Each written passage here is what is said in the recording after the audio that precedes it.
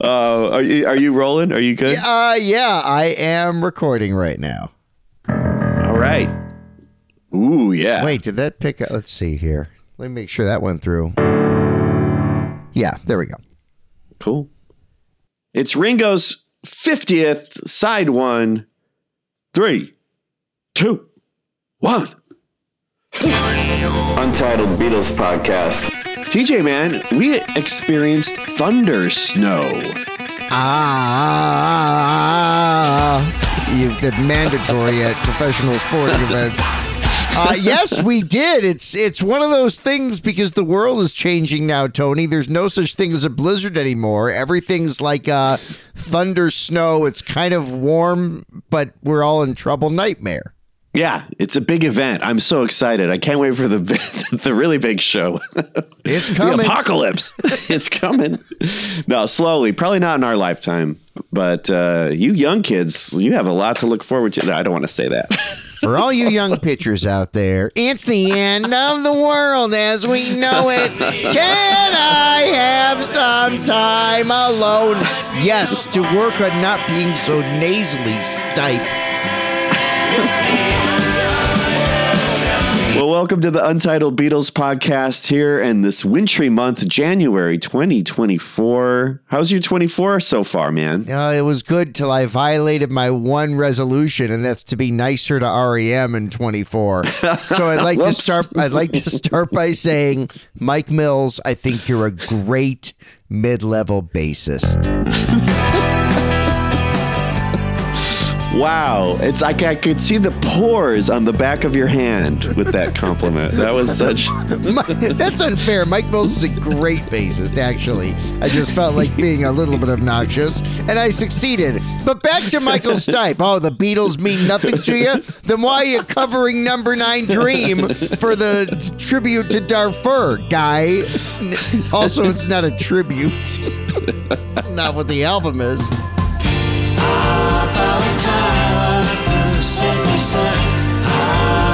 Well, I've been holed up inside. I've been sick as a dog, so I've been reading. I've been catching up. I'm almost done with the Beatles legend, Mal Evans book, Kenneth Womack. It's really good. It's really sad. It's a bummer, but it's good. It's good stuff. That's great. I've not read it yet. I'd love to hear a full book review when you're done with it. Yeah, I would love to devote, an episode to him because he was integral to the whole thing. Kind of an unsung hero. Obviously not a perfect man either. He's got his demons and his other stuff too. So it's wild. Well, we can say that even though he had his demons, he was no devil woman. Although you and me, babe, are going to talk about a song that Mal Evans had an anvil in.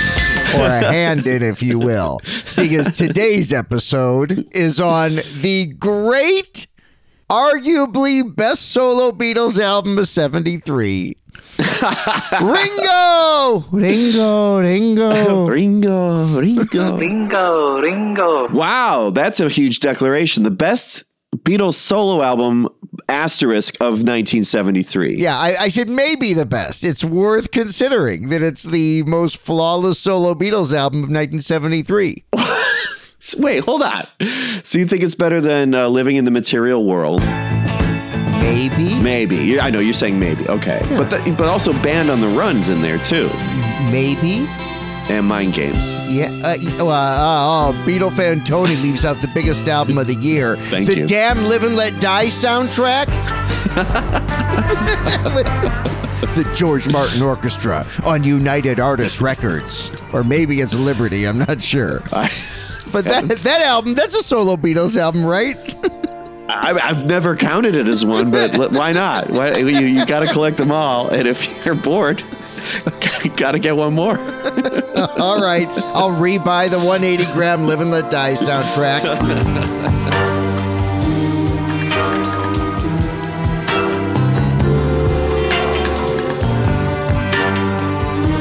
Yeah, man. Okay. I mean, that's pretty bold. That's a bold accusation. That's a bold declaration.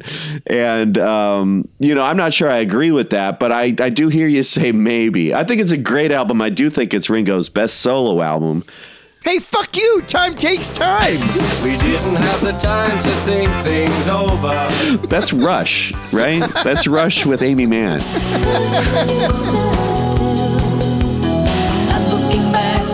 No, that's Cyndi Lauper. I'm sorry, Cyndi Lauper. Same thing. It's the Paula Abdul song, Rush, Rush.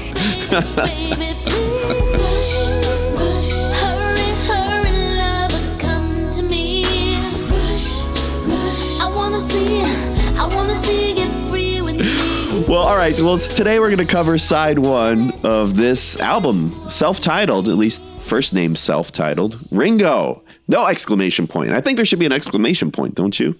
It feels like it. Yeah, I think because of the star in the back cover over the eye, it almost feels exclamatory. There you go. Yeah, it does. You're right. And there you go. For all you kids listening at home, that was the first emoji right there on the Ringo Starr album. It said Starr over Ringo with a little devil pig. Yes. Well, we'll save all that artwork and packaging talk for our side 2 episode. That's a teaser, TJ. Artwork and packaging next week. For all you packaging queens out there. Hey, packaging queen. Are you also a Caribbean queen? This is his third solo album. Sentimental Journey and Boku of Blues are his first two, comprised of pre-rock and roll standards and then country music on Boku. What's your favorite Sentimental Journey? Mine's either Lights or Open Arms. So we Yanks here in the U.S., we got to hear this record first. USA. November 2nd, 1973. Yeah, we're a little late, TJ, in celebrating its 50th anniversary, but better late than never. November 9th in the UK it was released, so the following week. Reached number 7 in the UK, number 2 on Billboard, but number 1 in Cashbox and Record World. I'm sure you knew that, TJ. I did. Thanks to the Mark Wahlgren book, I know that what held it back was the Elton John Goodbye Yellow Brick Road album. Yeah. Son of a bitch. Hate you, Elton. That's why when they both played on Cloud 9, it was difficult.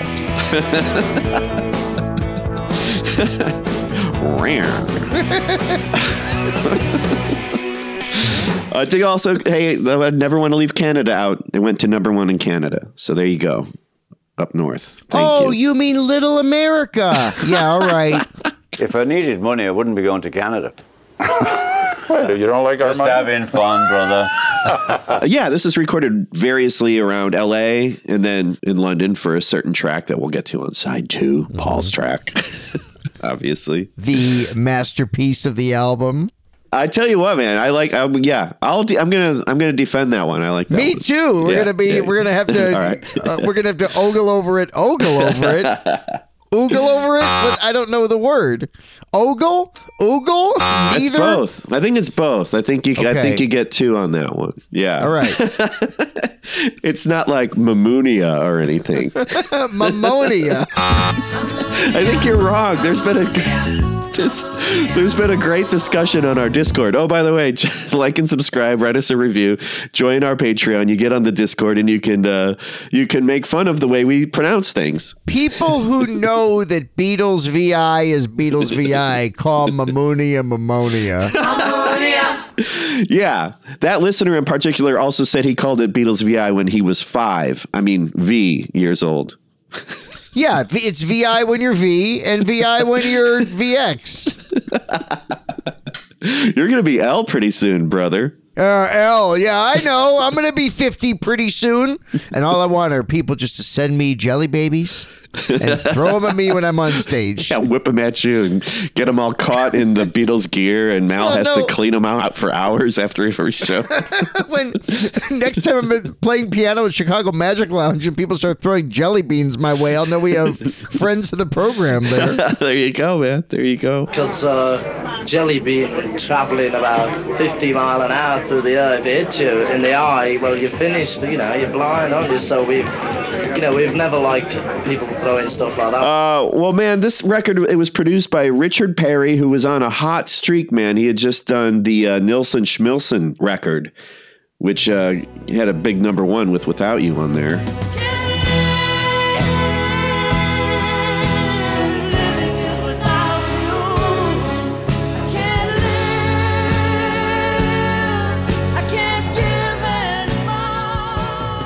Before that, he did one of my favorite Captain Beefheart records, the first one, Safe as Milk.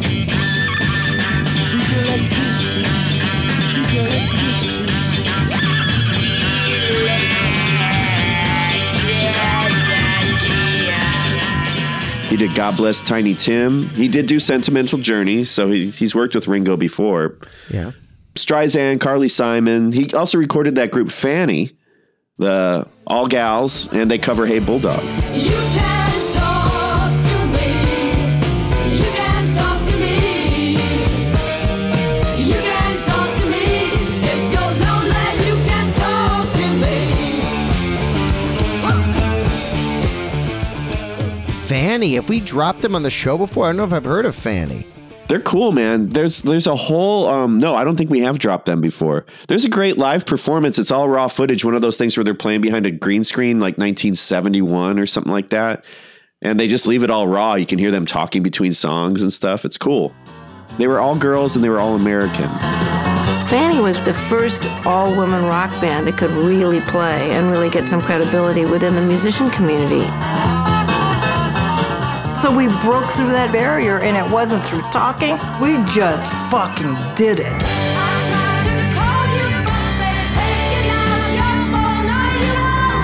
Yeah, man, these sessions came together kind of organically from what I understand. Ringo did some drumming on Nilsson Schmilsson, and then it just happened to be like, hey, Richard Perry's like, you know those singles you do that are doing really well? Let's do an album of those instead of, country music. He's like, your mother's music. Well, and referring specifically to Don't Come Easy was a huge smash hit. Definitely, yeah. It's a great song, too. Yeah, that one still holds up. And then, yeah, Back Off Boogaloo. So he's doing well. He's charting. It was just like, okay, well, I'll be in L.A. I think they were thinking about Nashville. Ringo had been down there to accept an award, and then it ended up it was just going to be easier in L.A. And yeah, man, so Klaus Voormann's down there, Nicky Hopkins, Harry Nilsson, Jim Keltner, some guys from the band drop in. Mark Bolan from T-Rex plays on this. James Booker on piano. Larry Nechtel also, uncredited. He's one of those Wrecking Crew guys. He was in Bread, Pet Sounds, Elvis, The Doors. He played bass on the first Doors record. Like, oh, cool. Okay. Yeah, man. That guy was cool, man. That guy was cool. He plays on this uncredited. Who am I leaving out that played on this? Steve Cropper's on here. Oh, yeah. Yeah, that's right. I forgot about that. In one of the more understated ballads on the record. Yeah, Steve Cropper from Stax Music, the house guys that played on all those Otis Redding records. Or the Blues Brothers soundtrack. Now, who else am I leaving out, though, TJ? Who else played on this record? There's one guy who was in a band. It rhymes with a Storyman. Yeah. Oh, the Quarrymen. Oh, John Lennon. Yeah, John Lennon played on this record. Yeah. Who else? It's another guy. Paul McCartney. Oh, that's right. He played on it, too. Gary Douglas. And there's one more guy I'm forgetting. George Harrison. We've forgotten George Harrison. We almost forgot George Harrison.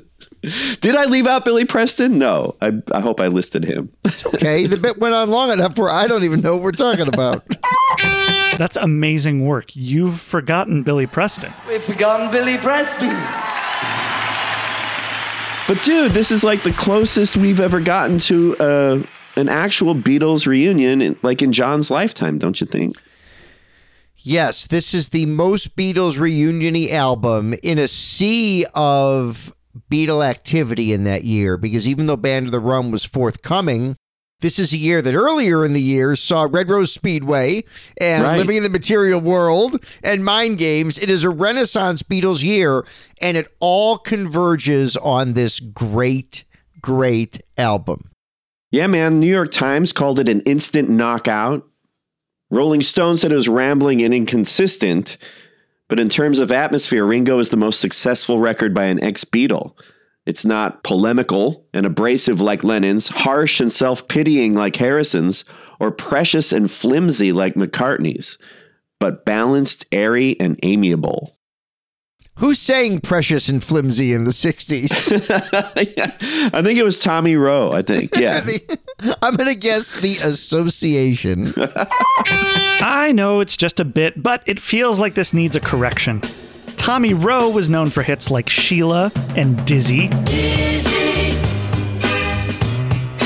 I'm so dizzy, my head is spinning. The Association had hit songs like Windy, Never My Love, Along Comes Mary. And then along comes Mary, and does she wanna give me kicks? And he wants to eat chicken, give me pickles memory.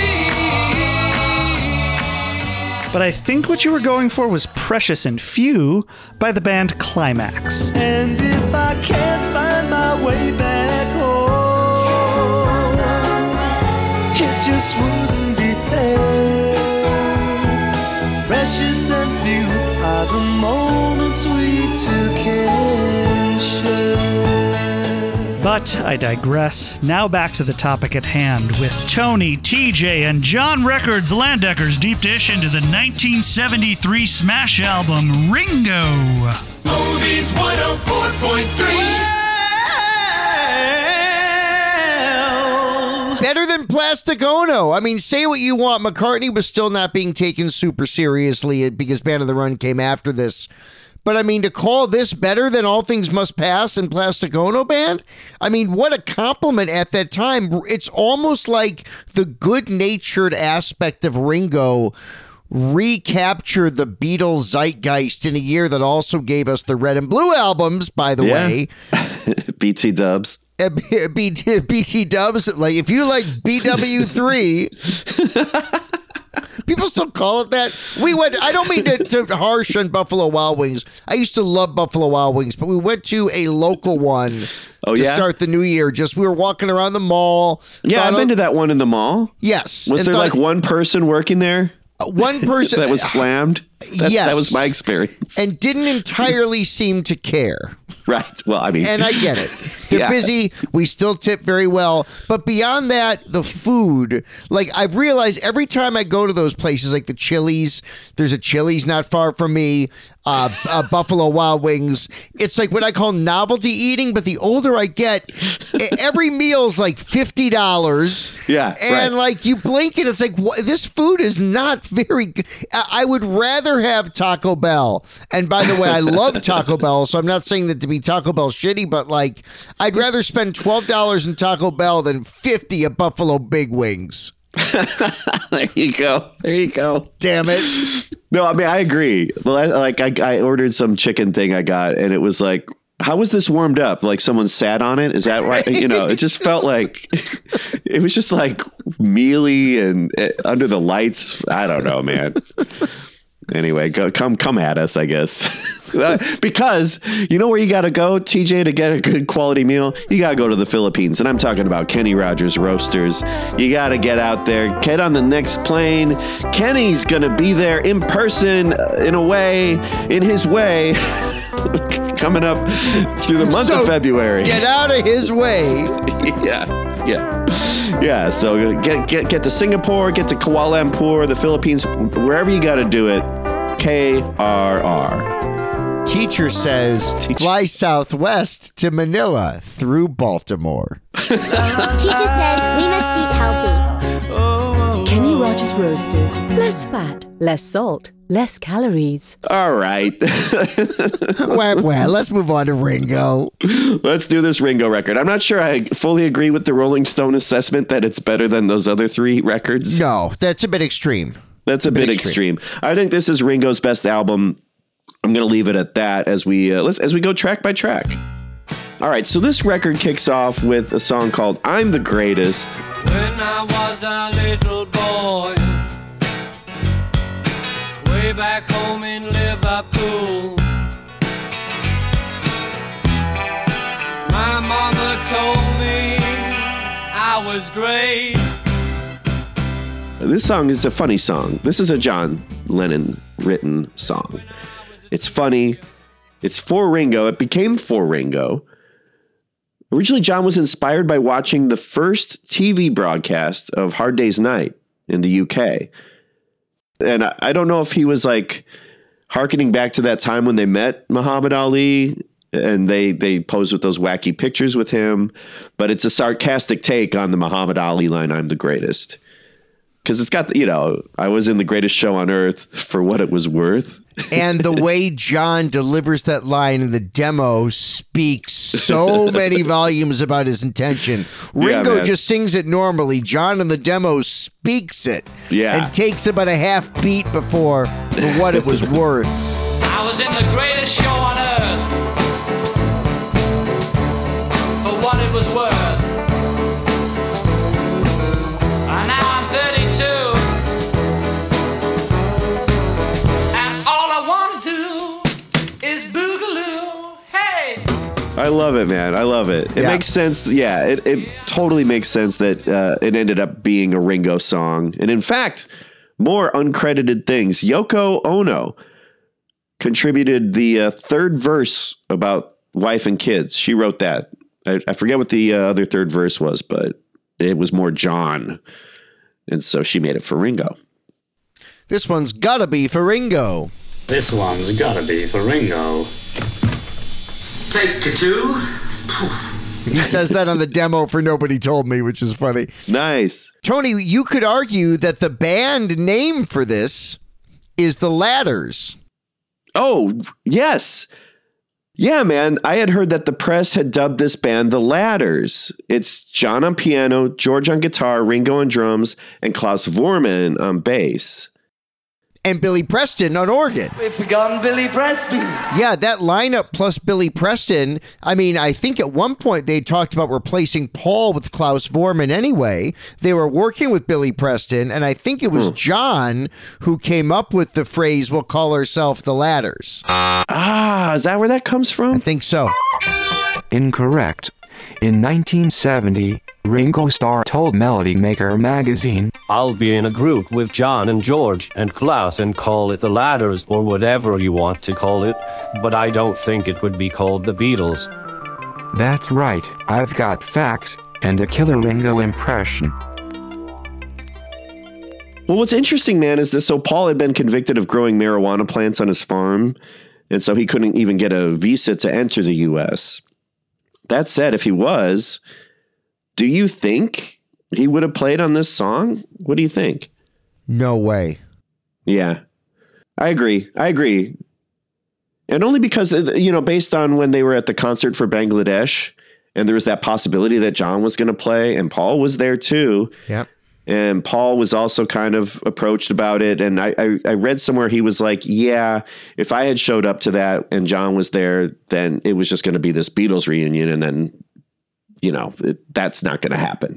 The Beatles reunion is not going to happen. Right. I think it was, I don't want to be tricked into a Beatles reunion was kind of, I think, the prevailing wisdom there. It's almost like when George went to go see one of Paul's shows in 89 or 90 and then went backstage and told Paul the show was too long. Great story. George's like, bit long.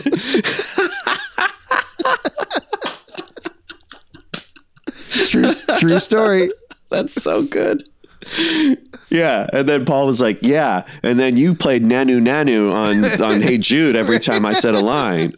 Hey Jude, where Nero, don't make it back. Where Nero. So I got him back by doing my own slide solo and now and then.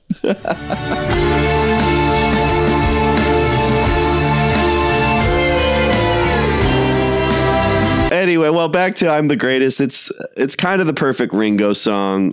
Only Ringo can get away with a lot of these songs, I think. That's my overall takeaway from this record. I'm going to go a little deeper on this. I totally agree with you, Tony. And this song, even though John wrote it, is Ringo confessional. I mean, I feel as if, yes, my name is Billy Shears. And by the way, I love the way that the pepper applause and laughter is edited in. Is so great. Yeah, man. Yeah, that's perfect. Yes, my name is Billy Shears. You know it has been the laughter. Now I'm only 32.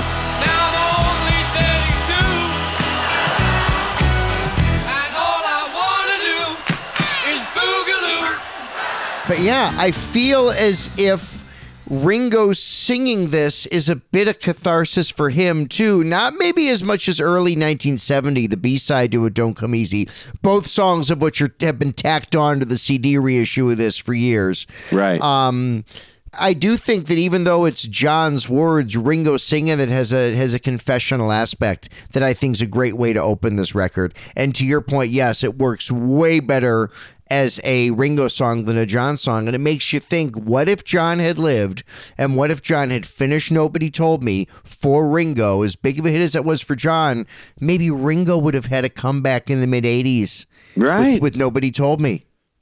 It's true, man. Yeah. Yeah, it's that crazy game, the what if fucking game. Yeah, man. Yeah. You know, it's like watching The Crying Game. How's that one holding up?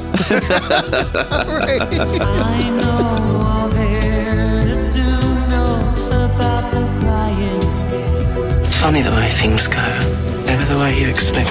The Crying Game, 1993 Academy Award winner for Best Screenplay. Coming to video July 1st. I like the ending bit, though, with Ringo kind of yelling at the crowd at the end.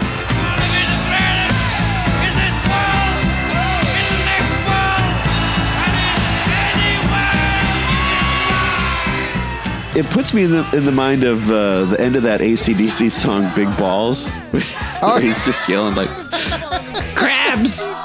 Crayfish!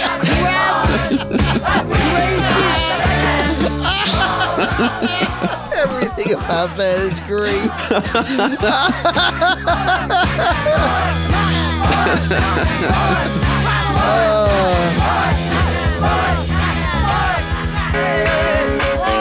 You know, Tony, John's playing piano on this, and for as much credit as we give Paul McCartney, the piano player, a lot of the time, George Martin, the piano player, John's piano licks on this are really great. They're really fun. They're good, man. John Lennon was a great piano player beyond just the kind of ballady stuff. John could rock the fuck out on piano, too. Yeah, man. Yeah, he had the spirit, right? He knew rock and roll.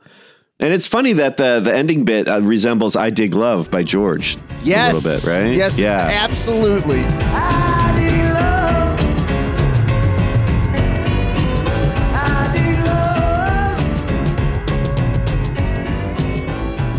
And it was totally kind of a coincidence. Like, they had started recording without George. And George happened to be in town producing Ravi Shankar, like down the street or whatever. And yeah, John said, get over here and, quote, help me find this bridge. I'm just trying to find the bridge. Has anybody seen the bridge? Please. Have you seen the bridge? I ain't seen the bridge. Where's that confounded bridge? Tony, the second track is one of those weird tracks that has three names. Depending on which pressing of this you have, there's three different possible names of this song. Okay, I know of two. Have You Seen My Baby? Yes. And Hold On. Yes, and there are copies that say, and I have one, Have You Seen My Baby, parentheses, Hold On. So there are copies with all three of those iterations floating around. The original pressings of this called the song Hold On. This is a Randy Newman tune. Have you seen my baby? Oh, never know. Tony, as we talk variations, let's be clear, this is not the 1997 Rolling Stones track, Anybody Seen My Baby, from Bridges to Babylon. Anybody say, anybody say my baby. Yes. Otherwise known as the record with the lion on it. I forget. The cat. There's a cat. I don't know. There's some animal on it. I remember the talk like, if you like the Stones and the Dust Brothers. You're like, okay. Yeah. I mean, sure, but what are you giving me? Yeah, one of the cool things about this starts off, it's Mark Bolan playing guitar.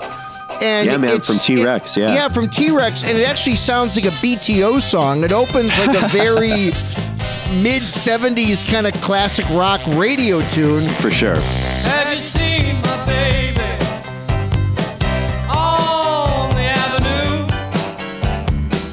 You know she's driving me crazy with the funny things she do. I seen her with the milkman riding down the street. When you're through with my baby milkman, send her home to me. The whole thing about this album, it's engineered so fucking well. Bill Schnee's the engineer of this thing. Right. This is one of the best sounding solo Beatle records that has ever been pressed. I listened on the original Apple vinyl and also the remaster, which is beautiful from 2017. Both of these sound so good even still. Yeah. I mean, it helps that you don't have all that reverb that Phil Spector like slathered on top of it. Yeah. George produced his second record, right? Wasn't that a self-produced thing? Material World, yeah, I believe so. Yeah, right. So, George is great. He's got a great ear, but, it's not as professionally trained in that department as, these guys, right? So, yeah, it makes sense. It's a big, slick, good sounding record. This is the first song that they actually tracked for it, March 5th, 1973. Sunset Sound in LA. I mean, it definitely sounds like a Randy Newman song. There's kind of that 1-4-5. I hear a piano. I hear it like being composed on a piano. You know what I mean? Well, and playing piano on this is the great New Orleans piano player James Booker, and he's kind of doing that Dr. John feel, or maybe I should say Dr. John does a James Booker feel. But I love those New Orleans licks here.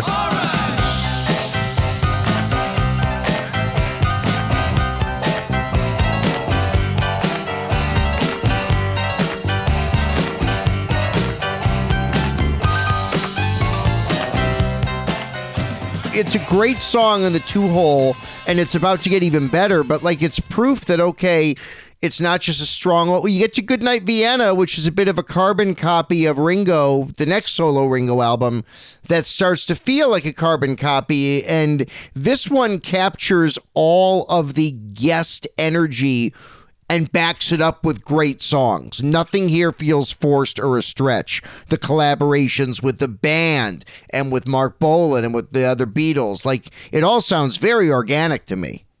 Yeah, it does. Yeah, they pull it off. Yeah. This isn't my favorite song. I'm not a big fan of 1-4-5 exercises. I know. I like when things, I like the part in the pre-chorus with the guitar lick. I like that. I like anything that's not predictable. Yeah, the lyrics are funny. There's a sense of humor about his continually unfaithful baby. But yeah, I find it's a solid number 2. It's kind of a middling boogie. It's like, okay, you're keeping us warm. I hope this next one kicks my ass though. And thankfully it does. Yeah. And Tony, if I may put words in your mouth, only words, we're both otherwise engaged. The performances on this, Ringo and Keltner on drums, Bolan on guitar, we mentioned James Booker on piano, Klaus on bass, Tom Scott doing the horn arrangements, Milt Holland playing percussion. I think one of the things that makes a song good to me is it's performed really well. It doesn't sound like, for a 1-4-5 song, there's some soul here. It's not by rote. Those piano licks are tasty. The drumming's really good. It transcends bar band bullshit. It ain't phoned in. I agree. You're right. You're right. I'm with you, man. I'm with you. What's your favorite title? Do you Have You Seen My Baby? That's what it's actually called. Or do you Hold On? Do you like to get it confused with John's Hold On? Or do you like it with both? I like Hold On because the 3 best Beatles songs then are called Hold On. You got the John Hold On. And you tell yourself just to hold on. You've got the Ringo Hold On.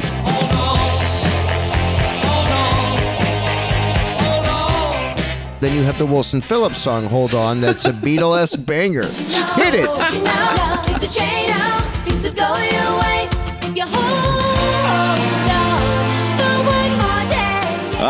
Yeah, very Beatle-esque. Wow. They should be called Wilson Phillips McCartney Lennon.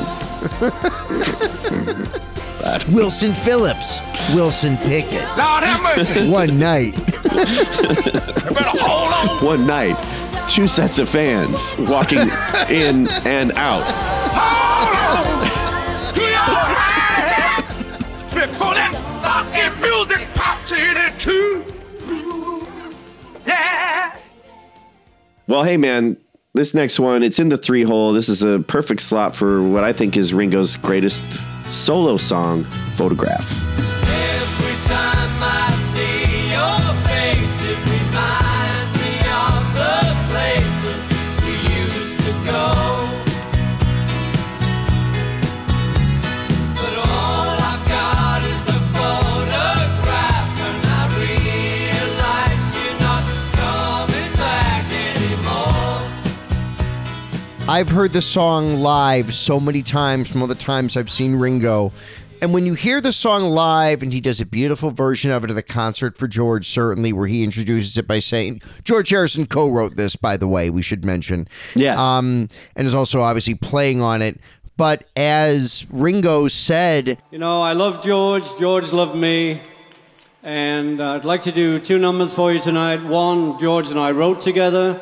It's called Photograph. And the meaning's changed now, of course. so this song has taken all kinds of meanings through the years, but this original master, Tony, this original recording has to be one of the finest solo Beatles recordings ever committed to vinyl. It is played exquisitely, the Nicky Hopkins piano bits.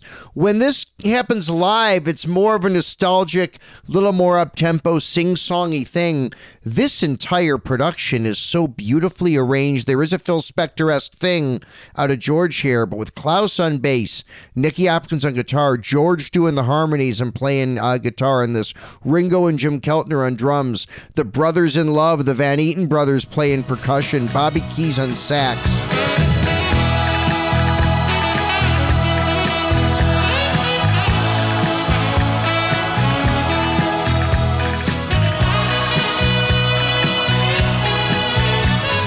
Yeah, tasteful solo on that too, man. Arranged by Jack Nitzsche too, man.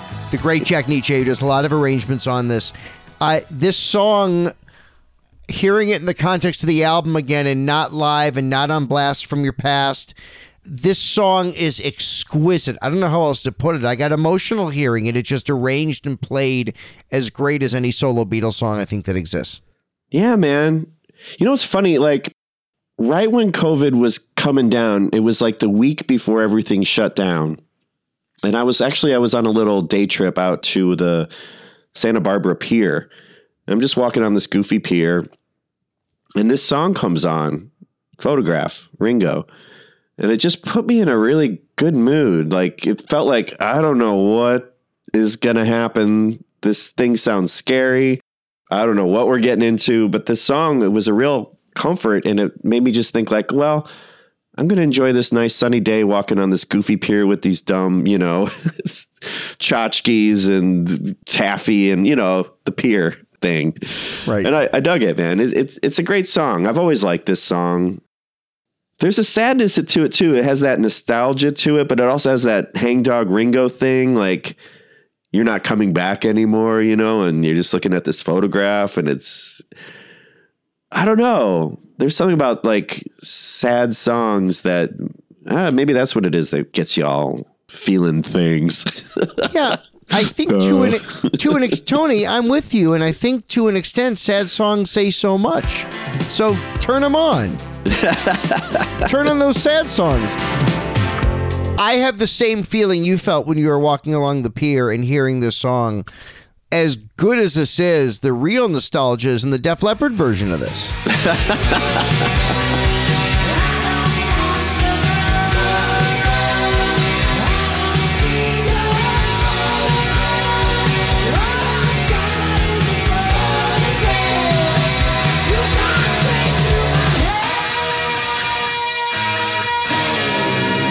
Yeah, Tony, I actually wrote down, some people might call this an insult, but you can make a case this is as good as any soft rock tune of the 1970s. This song encompasses all that makes 70s soft rock great without any of the banality or cliched aspect. You got great players playing a George Harrison song with a Beatles singing. It's top fucking tier, my man. 5 fabs. Well, it's funny you should bring up soft rock because this song was written on a yacht in the south of France, early 71. So Ringo was on holiday with Maureen, Patty, and Cilla Black. And they start kind of working on this song. And I guess Cilla hoped to record the song. But I have this quote from Ringo. It's too bloody good for you. I'm having it myself. Basically, Ringo said to Cilla, it's not for you. It's not for you. Now go walk the plank. It's not for you. Swab the deck, then walk the plank, Cilla. This is my song. Get off my yacht. As Harrison Ford said in Air Force One, get off my yacht. There was a man with a yacht. You find this man. Probably by Meigs Field. What else can we say about this song? I love it. It's great. I have written down here, TJ, that the presence of Paul is here, in fact, in that fake ending, one more go around thing he likes to do.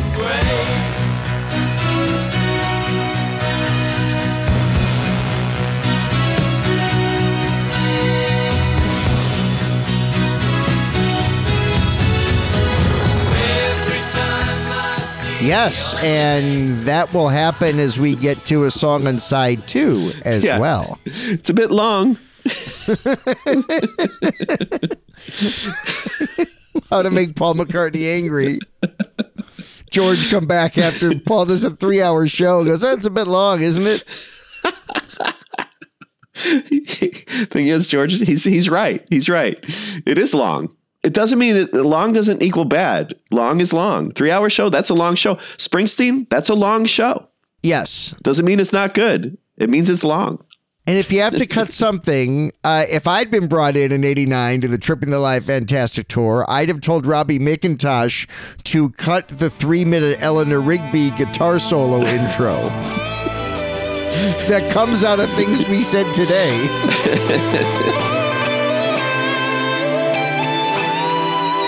All right, back to this album, Tony. Yeah, one of Ringo's biggest hits, and in fact, the only complete Ringo Greatest Hits album came out, I think, in 07 called Photograph. It was named after the song. It's the only Greatest Hits album because Ringo's got a couple. There's Blast from Your Past and there's Starstruck, which Rhino did to kind of cover some of the 70s albums that didn't sell in one compilation. But Photograph has every Ringo hit and liked track on it. And it's interesting that it was named after this song. There you go, man. A song good enough to name a compilation. So, hey, what else can you say? Like the last track on Revolver, file that shit under rock. File under rock. There you go. Yeah. Well, next up, it's another song written by George. This one written solely by George while he was visiting Donovan in Ireland. So, yeah, this has this kind of Riverdance quality to it. Sunshine Life for Me, parentheses, Sail Away Raymond. It's a sunshine life for me. If I could get away from this cloud over me, seems to just follow me around. It's a sunshine life for me. If I could get away from this cloud over me, seems to just follow me around. Yeah, Raymond. Raymond was a lawyer hired by Alan Klein to represent the Beatles and Apple against Paul McCartney. And this is around that time when they were like getting rid of Klein and just dissolving Apple and all that and just being done with the whole mess or whatever, right? Just like, can we just be humans again and get out of this litigation shit? So Sail Away, Raymond. Interesting. Very George. May I ask you a question? You may. Do you like this song? No. You know what's a surprise? What? I'm surprised you don't like it because everybody loves Sail Away Raymond.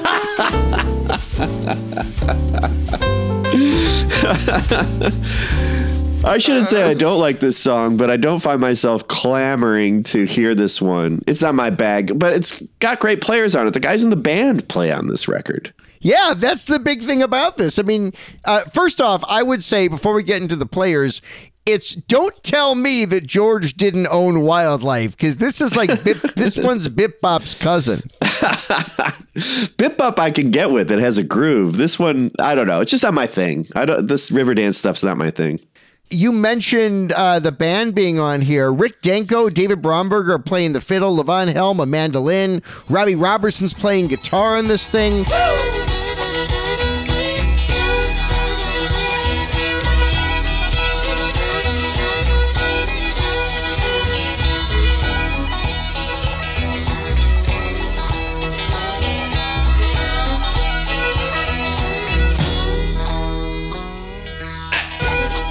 I mean, how cool that this album has a weird Beatle band connection. That's really neat. Yeah, with George on guitar and Klaus on the upright bass. Yeah. Here's the thing. I don't hear George in the composition. I don't hear any of his like songwriting trademarks.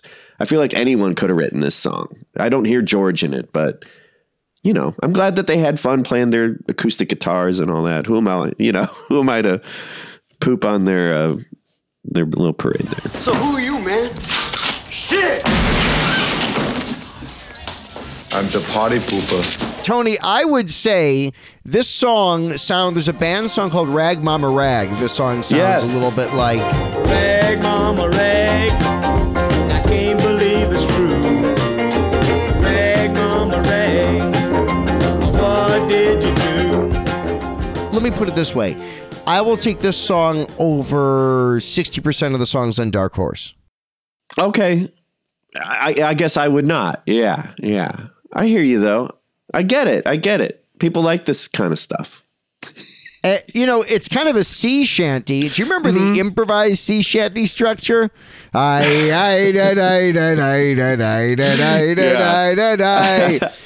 went to the store and he bought something that's A. The second person sings a thing and then he rhymes with A. The third person sets a thing and sets it up with B. The fourth person has the rhyme and guess what? It fucking rhymes with B. You just learned improv short form. The keyboard shut itself off again. The keyboard needs to take an improv class. The keyboard just negated you. I got a no button in this keyboard. All right, there we go. Come back next week for Do Run Run. Yeah, and wait till we do Shibuya. Is that what it was called? The warm-up? Yeah, the warm-up.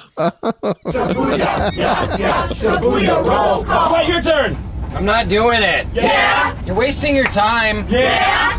No, this doesn't count. Yeah. I will not rhyme. Damn it. Roll call. Shibuya, yeah, Shibuya. Well, TJ, side one closes with a song that's held up really well. You're 16. Before we get into this, Tony, remind me, what's the title of the hit from Sometime in New York City?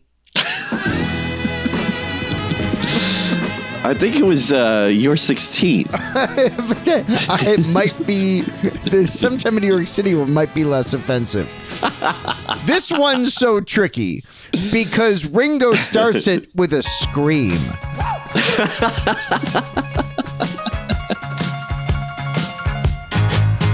Come on like a dream, peaches and cream, lips like strawberry wine.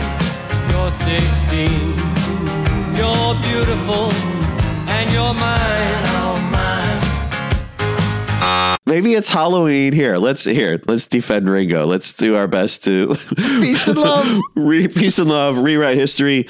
Yeah. So TJ, as far as I understand it, Ringo screams at the beginning of this song because it's Halloween, and for Halloween, he's being a phoebophilia, I can't say it. An ephebophile. What does that mean? I think that's someone that's specifically into like teenagers.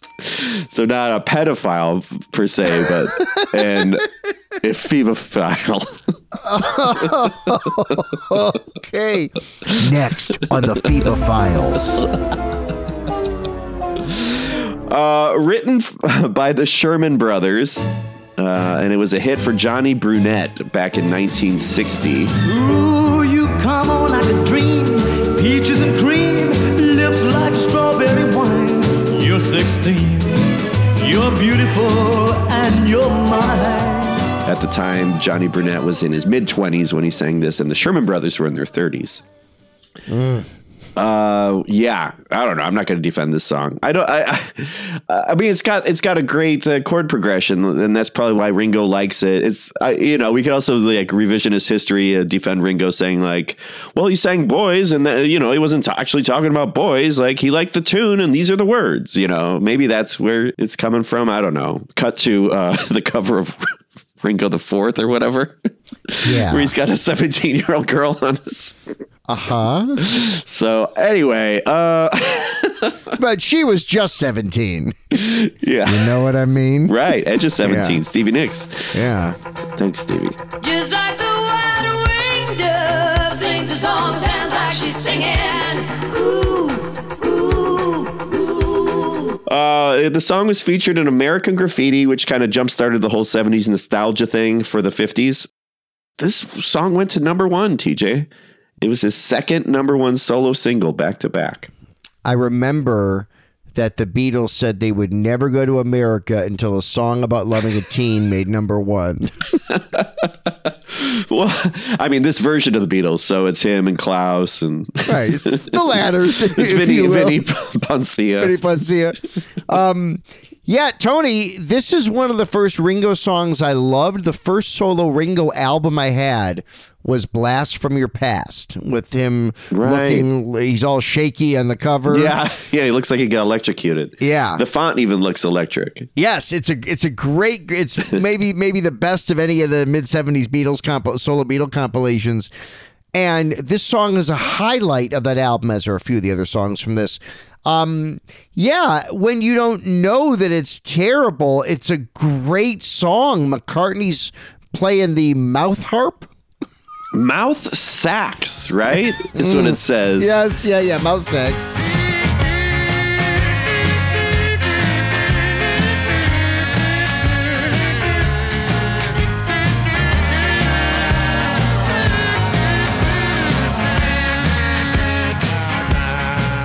I mean, it sounds like a kazoo. A lot of people suspect it is a kazoo. Most likely purchased at Angus McBean's Novelty Warehouse in Slough. Angus McBean. By the way, I should say that Glenn Kay informed us that it's actually pronounced Angus McBain.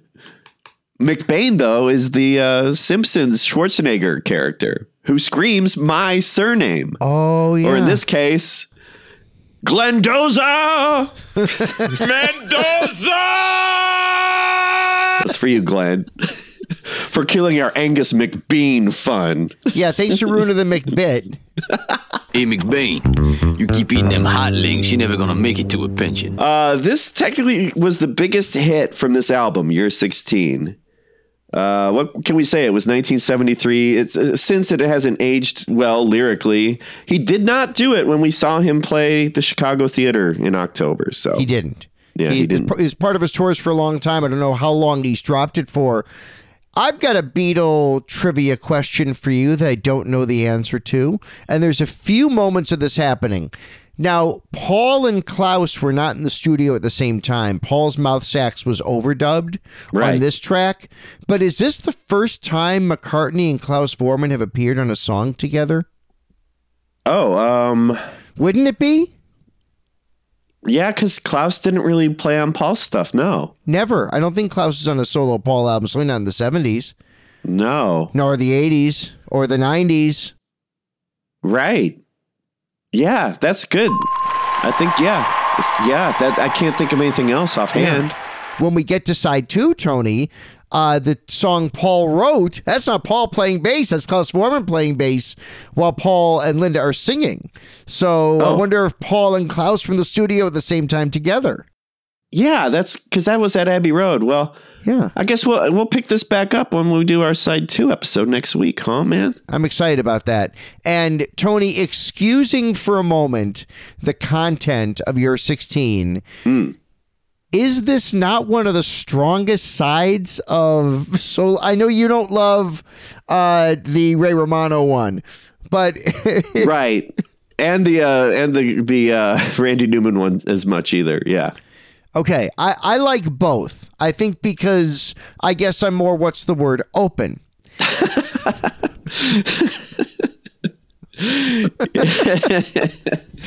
Yeah, man. I guess that makes me more closed. I'm definitely not open 24 hours. I need my sleep. Maybe you just need some sleep, TJ, and you'll come to your senses. See, look at this thing. I turned it right around. I'm going to turn it back around on you, Tony, because you know what? I don't even know if I'm in the right key or not, but I want to tell you something real quick, and that's closing time. Time for medication. That's the key. No, keep going. That's the right key. To somebody's beginning. Untitled Beatles Podcast. Like and subscribe. I know I want to take me home. Bars closing, sir. We step away from the piano. That's the only karaoke. Check this shit out. Sir, I'm trying to mop around you, sir. Kindly. Sorry for the urine. I call this track my don't work.